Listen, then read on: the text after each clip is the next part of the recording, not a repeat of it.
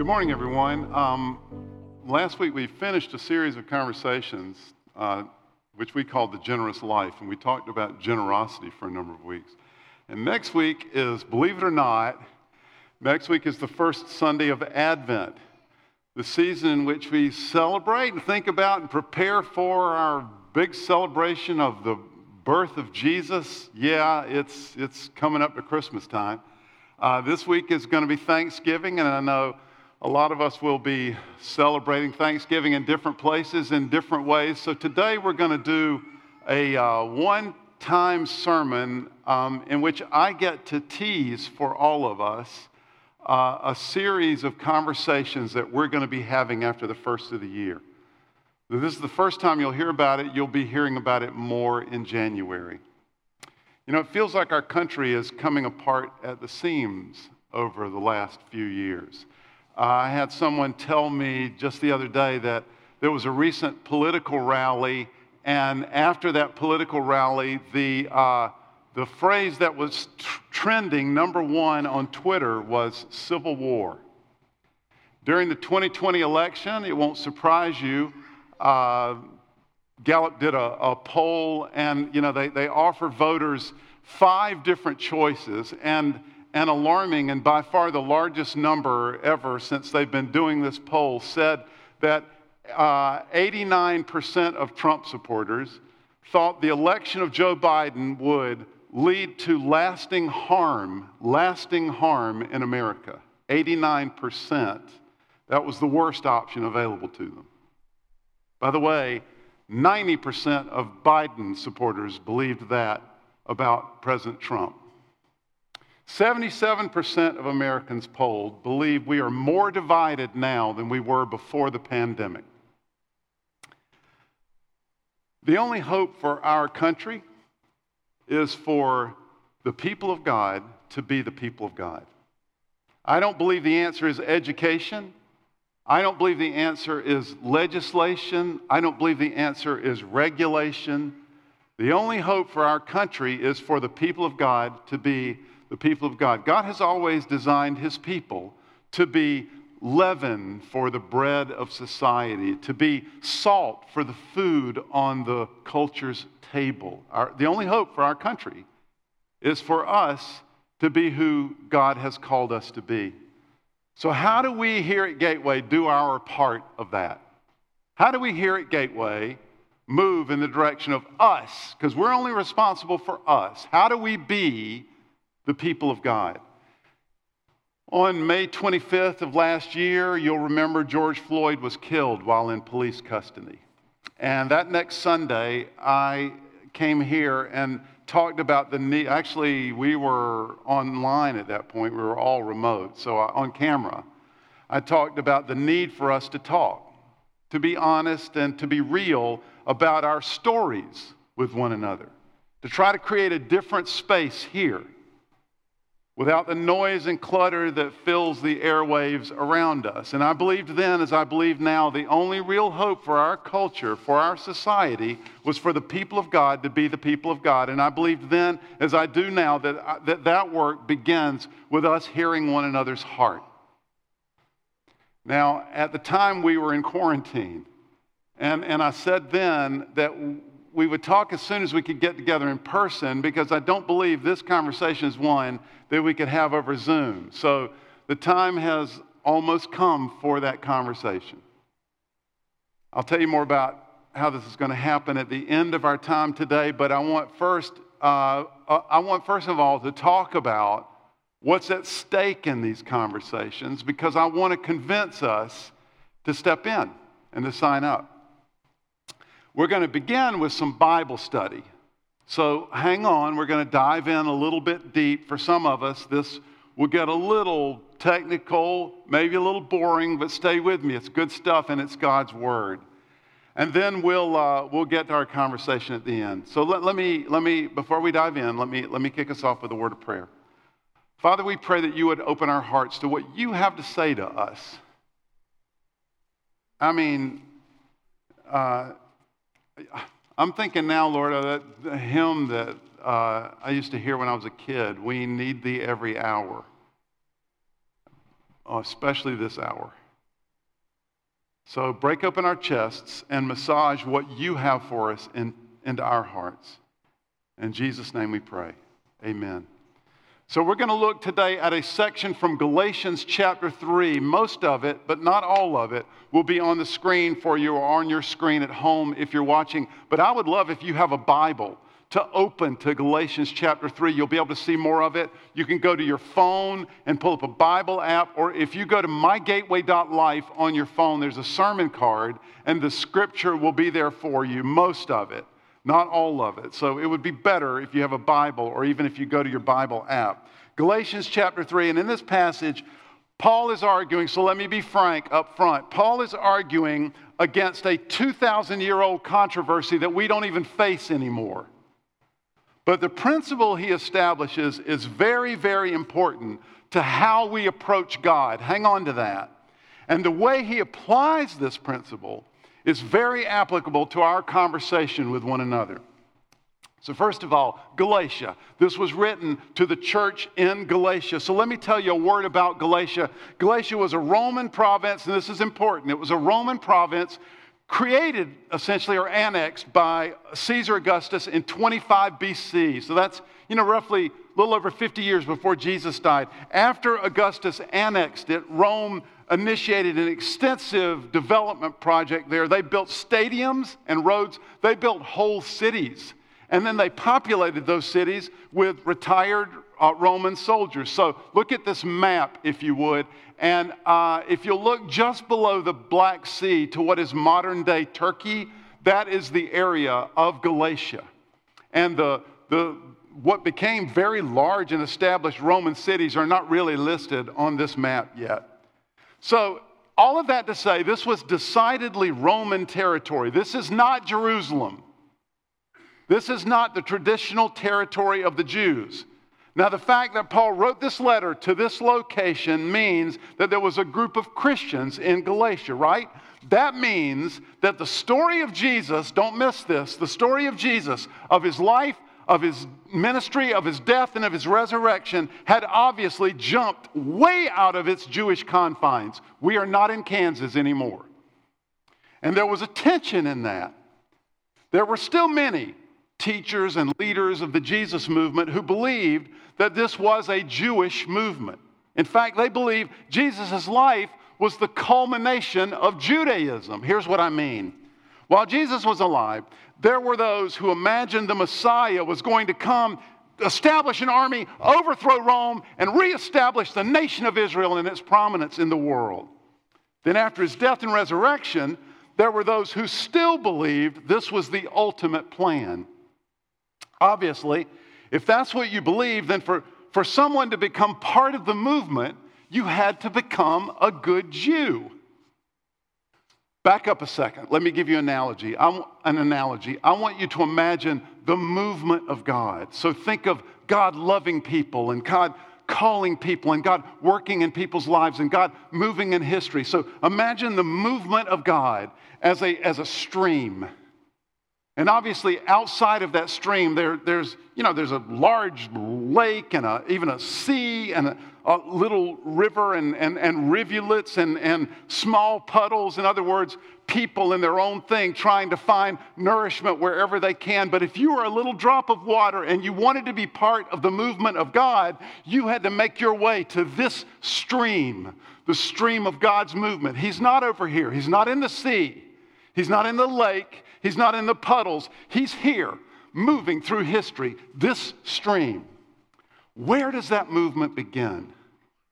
Where did the stream of God's movement start? What was the starting point for the stream of God's activity on the earth? Well, there were those who believed that the starting point for God's movement, in earnest, it was with Moses, with the 12 tribes who would become the nation of Israel, and with God's revelation of the law. God has always been moving. But the stream, fully formed and official God's movement, God's activity, many who believe that it began with Moses and with the revelation of the law. For those people, the law was God's revelation of his character and his standards, and they were right. And they believed obedience to the law was the way you built a relationship with God. Remember that. Practicing the religion laid out in the law was the means by which your sins were forgiven and by which you were made right with God. This is what many Jews believed. The Apostle Paul, inspired by the Holy Spirit, disagreed. Now, all of this may seem weird and like super impractical minutia, mental debris. But Paul thought this was of epic concern. And answering this concern was the main driver for the letter to the Galatians, especially the section we're looking at today. So as you hear this passage, and we're going to get to it right now, as you hear this passage, I want you to have a question in your mind. Don't forget this question. Hang it over like a framework over the passage we're going to look at this morning. How does the law help us in our efforts to relate to God? Or how does it help us know God? How does the law rescue us from our sin and our guilt? How does the law help us spiritually? Now, earlier in chapter 3, Paul had begun to argue that observing the law was an unreliable way of connecting with God. It doesn't work. We could never live up to the law's standards. In fact, it was never designed to work as a means of helping us connect to God. Listen to this. Verse 10 and 11, this is not on the screen, but this is chapter 3 of Galatians, verses 10 and the first part of verse 11. All who rely on observing the law are under a curse, for it is written, "Cursed is everyone who does not continue to do everything written in the book of the law." Everything. You got to do it all. It's not just being better than your neighbor. You got to do it all. Clearly, he goes on in verse 11, no one is justified. No one is made right. No one is fully connected. No one is clean. No one is justified before God by the law. Here's the fascinating part. Paul argued that there was something prior to the law that was always the basis of a true relationship with God. There was something that came before the law that was always the basis for a right relationship with God. Well, what is it that was prior to the law? I know this is technical, but stay with me. This is going to apply to our conversation together. In this passage, Paul calls it promise, or the promise. Specifically, the promises made to Abraham. That was prior to the law, and that formed the foundation of how one really connects with God. That was the beginning of the stream, if you will. What he calls promises here is almost the same as what he means by grace in other places. In fact, the emphasis here is placed on, in this passage and in his argument in Romans, the emphasis is placed on Abraham's lack of doing anything. All he did was say yes. He believed. All he does is believe. Essentially, Abraham says, "Okay, God, I accept your gift." This is where the movement of God begins. This is how we connect to God. It began with Abraham. It began, in other words, with faith. So now, verses 15 through 18, and this is where we're going to spend our time today. You're thinking, good grief, haven't we already spent our time? We'll go quickly, but we're going a long way. We're digging a really big hole to lay a very secure foundation to make one really important point. Stay with me. Verses 15 through 18, I won't read the whole section. I'll just do it a verse at a time. Verse 15. Brothers and sisters, let me take an example from everyday life. Just as no one can set aside or add to a human covenant. So he's talking about the promises made to Abraham, God's agreement with Abraham, versus God's agreement that he made with Moses and with the people of Israel, the whole law. Let me take an example from everyday life. Just as no one can set aside or add to a human covenant that has been duly established, so it is in this case. So he's talking about God's covenant here. That's his official agreement with Abraham. He compares it to human covenants, and he makes the point that covenants, once established, cannot be changed or broken. And over the years, critics of Paul have noticed a problem with this. I mean, We change official agreements all the time, and so did the Greeks and Romans. So what are you talking about, Paul? You've tried a little too hard to make a point here, Paul, and it just doesn't work. But in recent years, scholars have discovered that Jews had a practice related to inheritance law, specifically called the Matanat Beri, by which a person could make an irrevocable testament to another person before their death.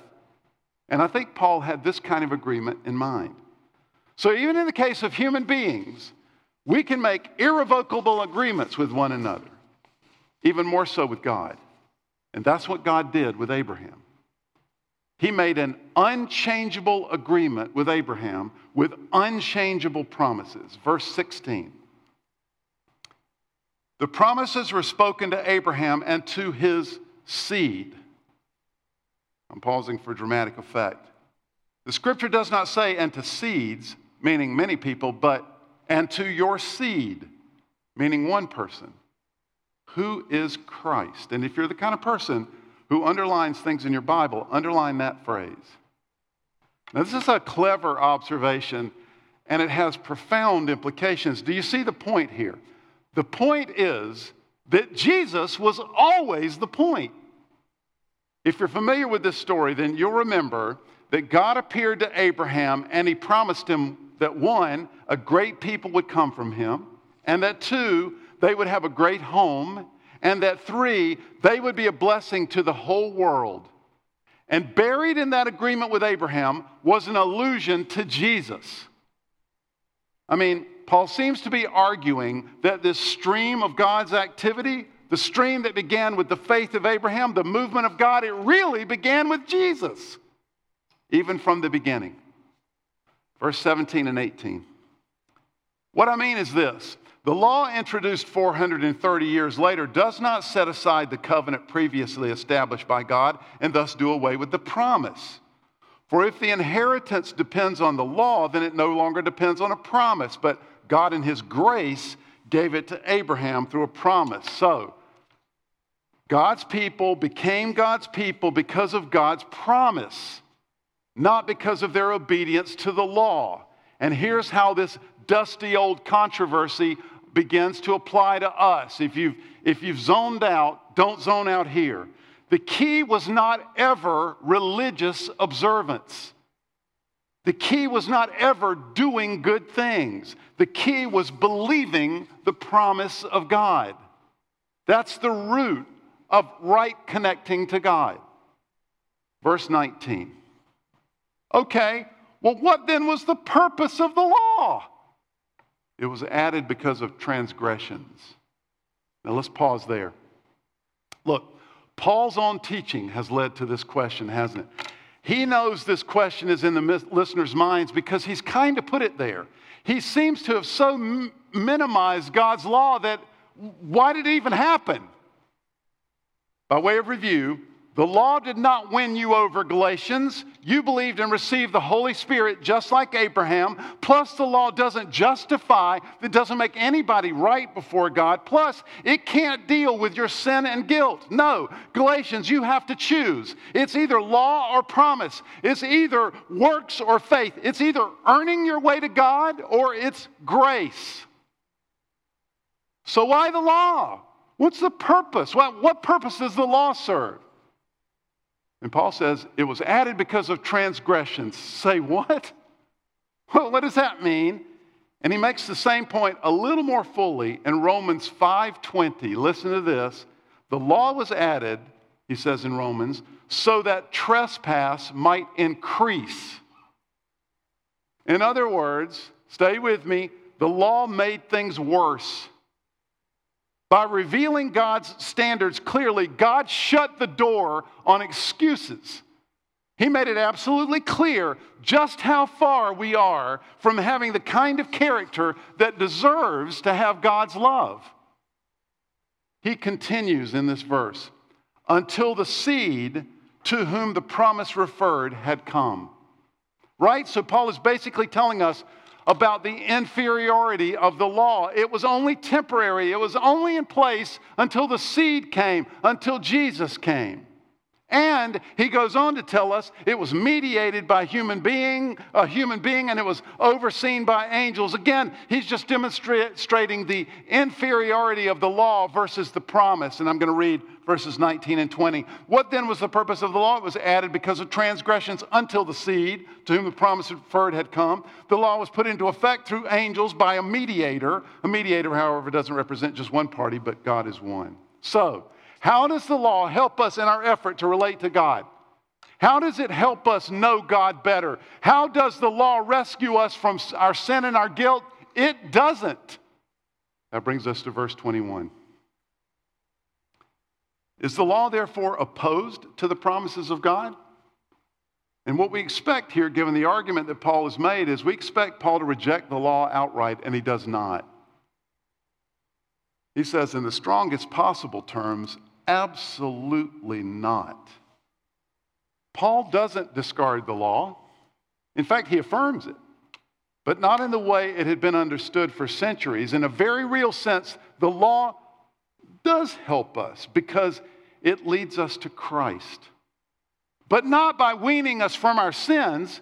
No, instead, it reveals our sins to us clearly and even causes them to be multiplied and increased to the point where we stand before God utterly void of any hope of self-salvation, any hope of self-reclamation.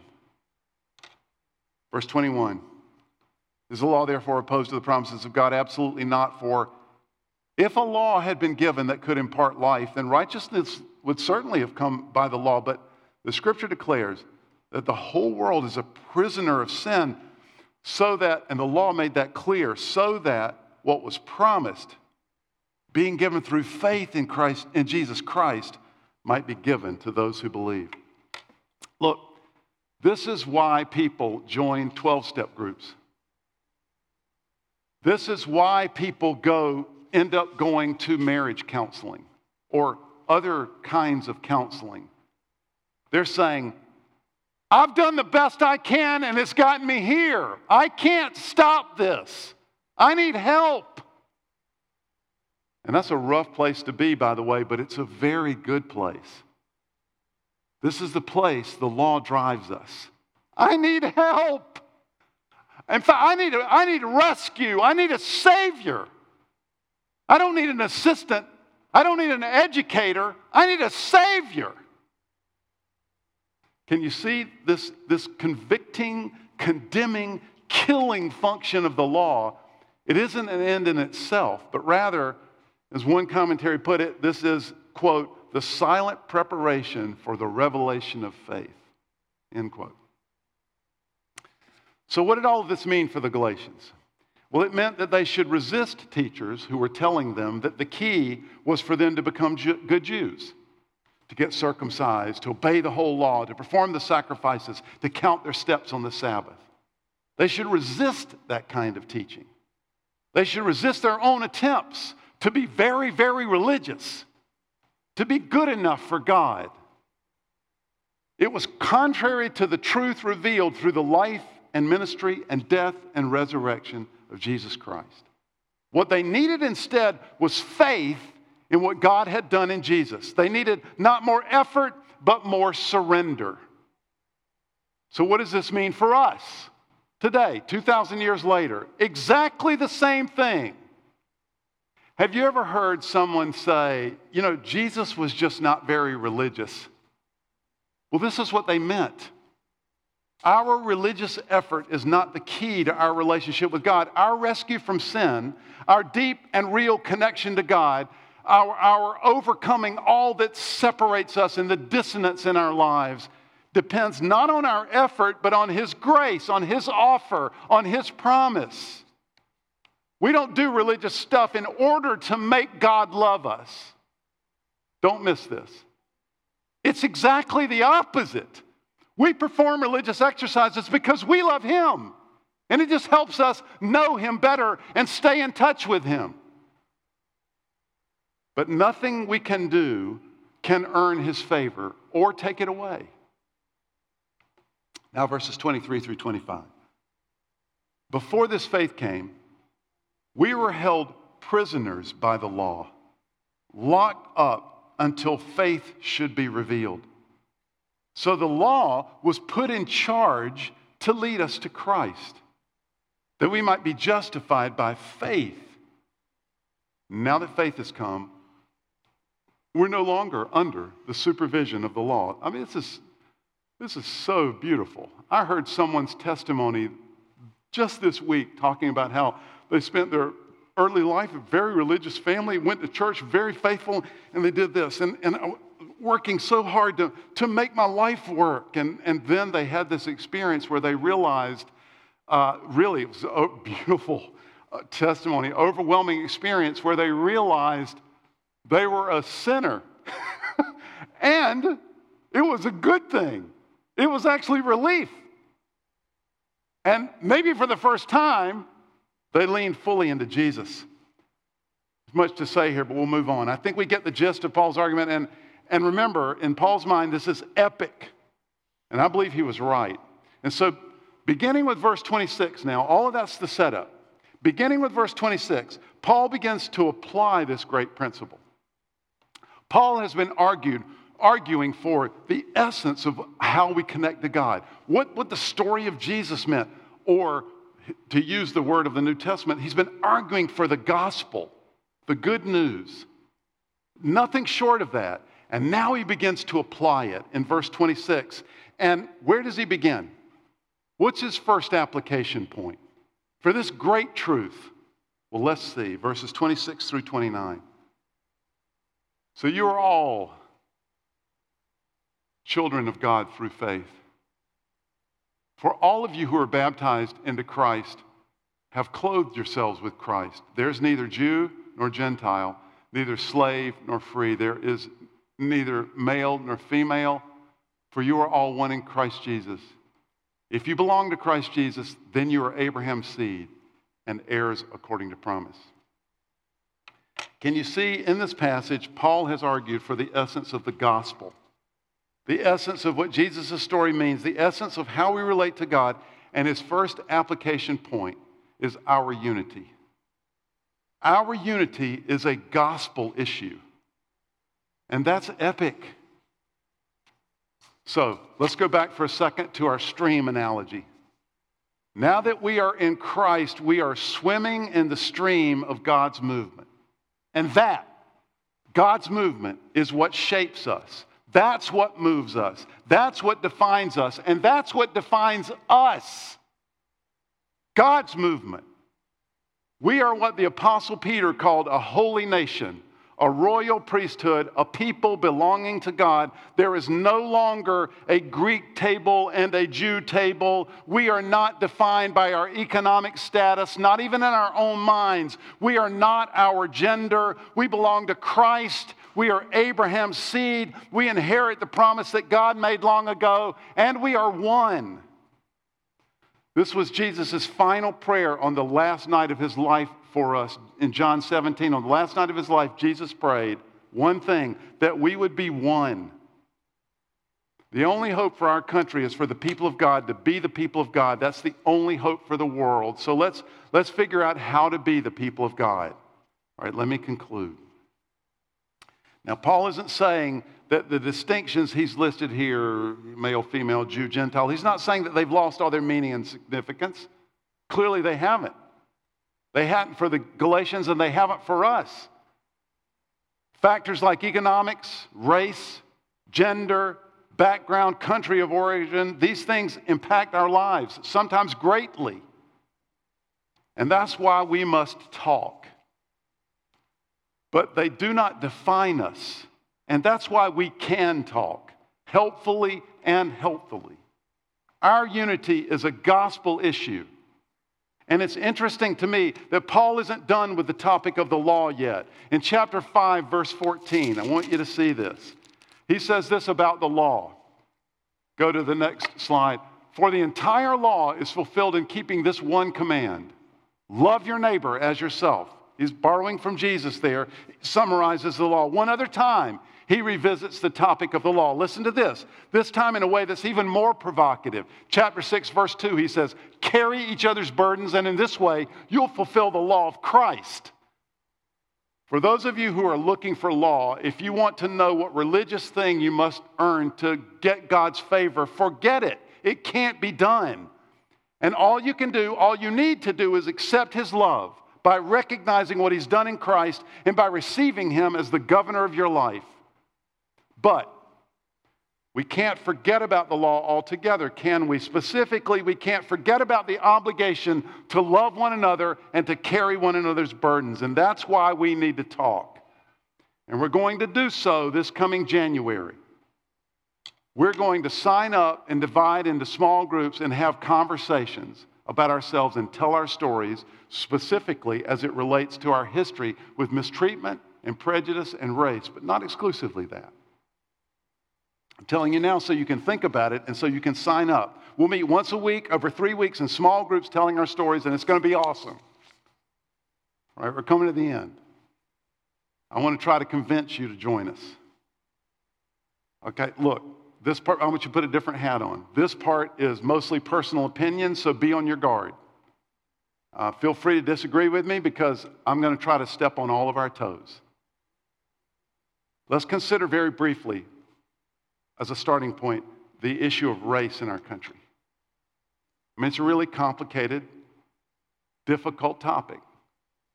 Let's start with just the relationship between blacks and whites in America. This by itself is complicated with 400 years of awful history, and it's messy. So let me address those of you on the social and political left with this issue. If you don't know what I'm talking about, good. But if you're on the social and political left, let me address you. It seems like you believe everyone should get educated and wake up to cultural realities. That we need to really see ourselves in our culture as it is, to see how our system really works. I would encourage you to ask yourself toward what end. If you want this because you want us to be able to understand one another better, great.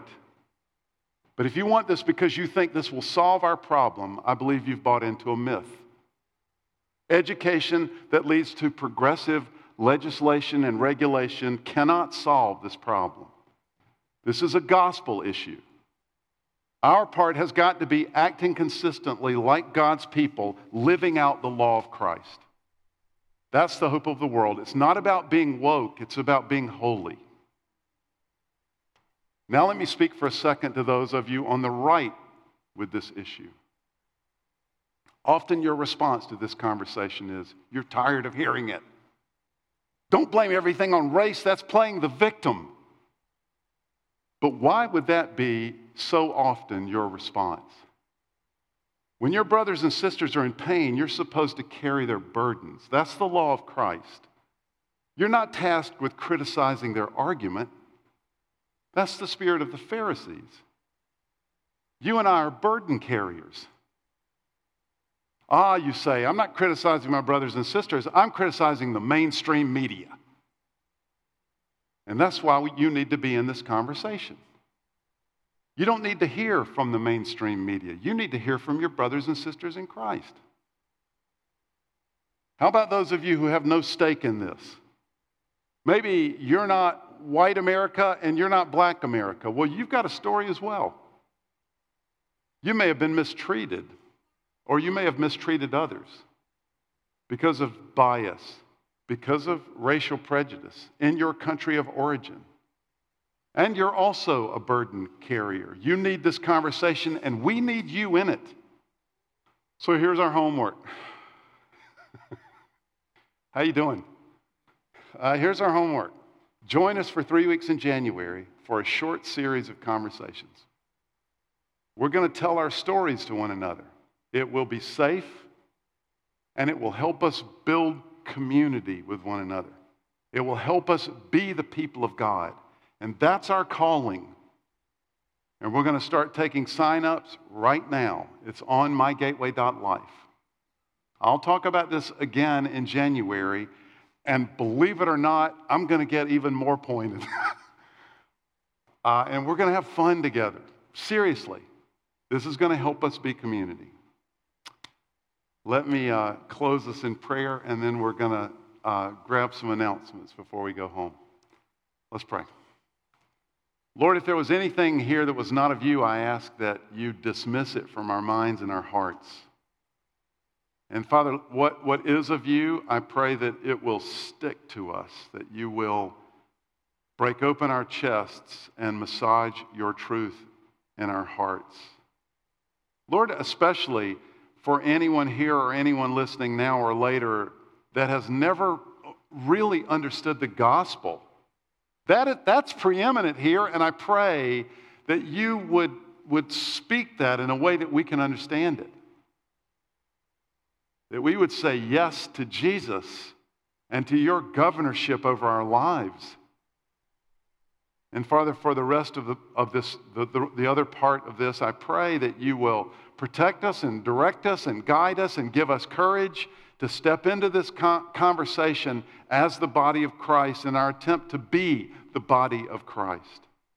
We pray that all in the strong name of Christ our Lord. Amen.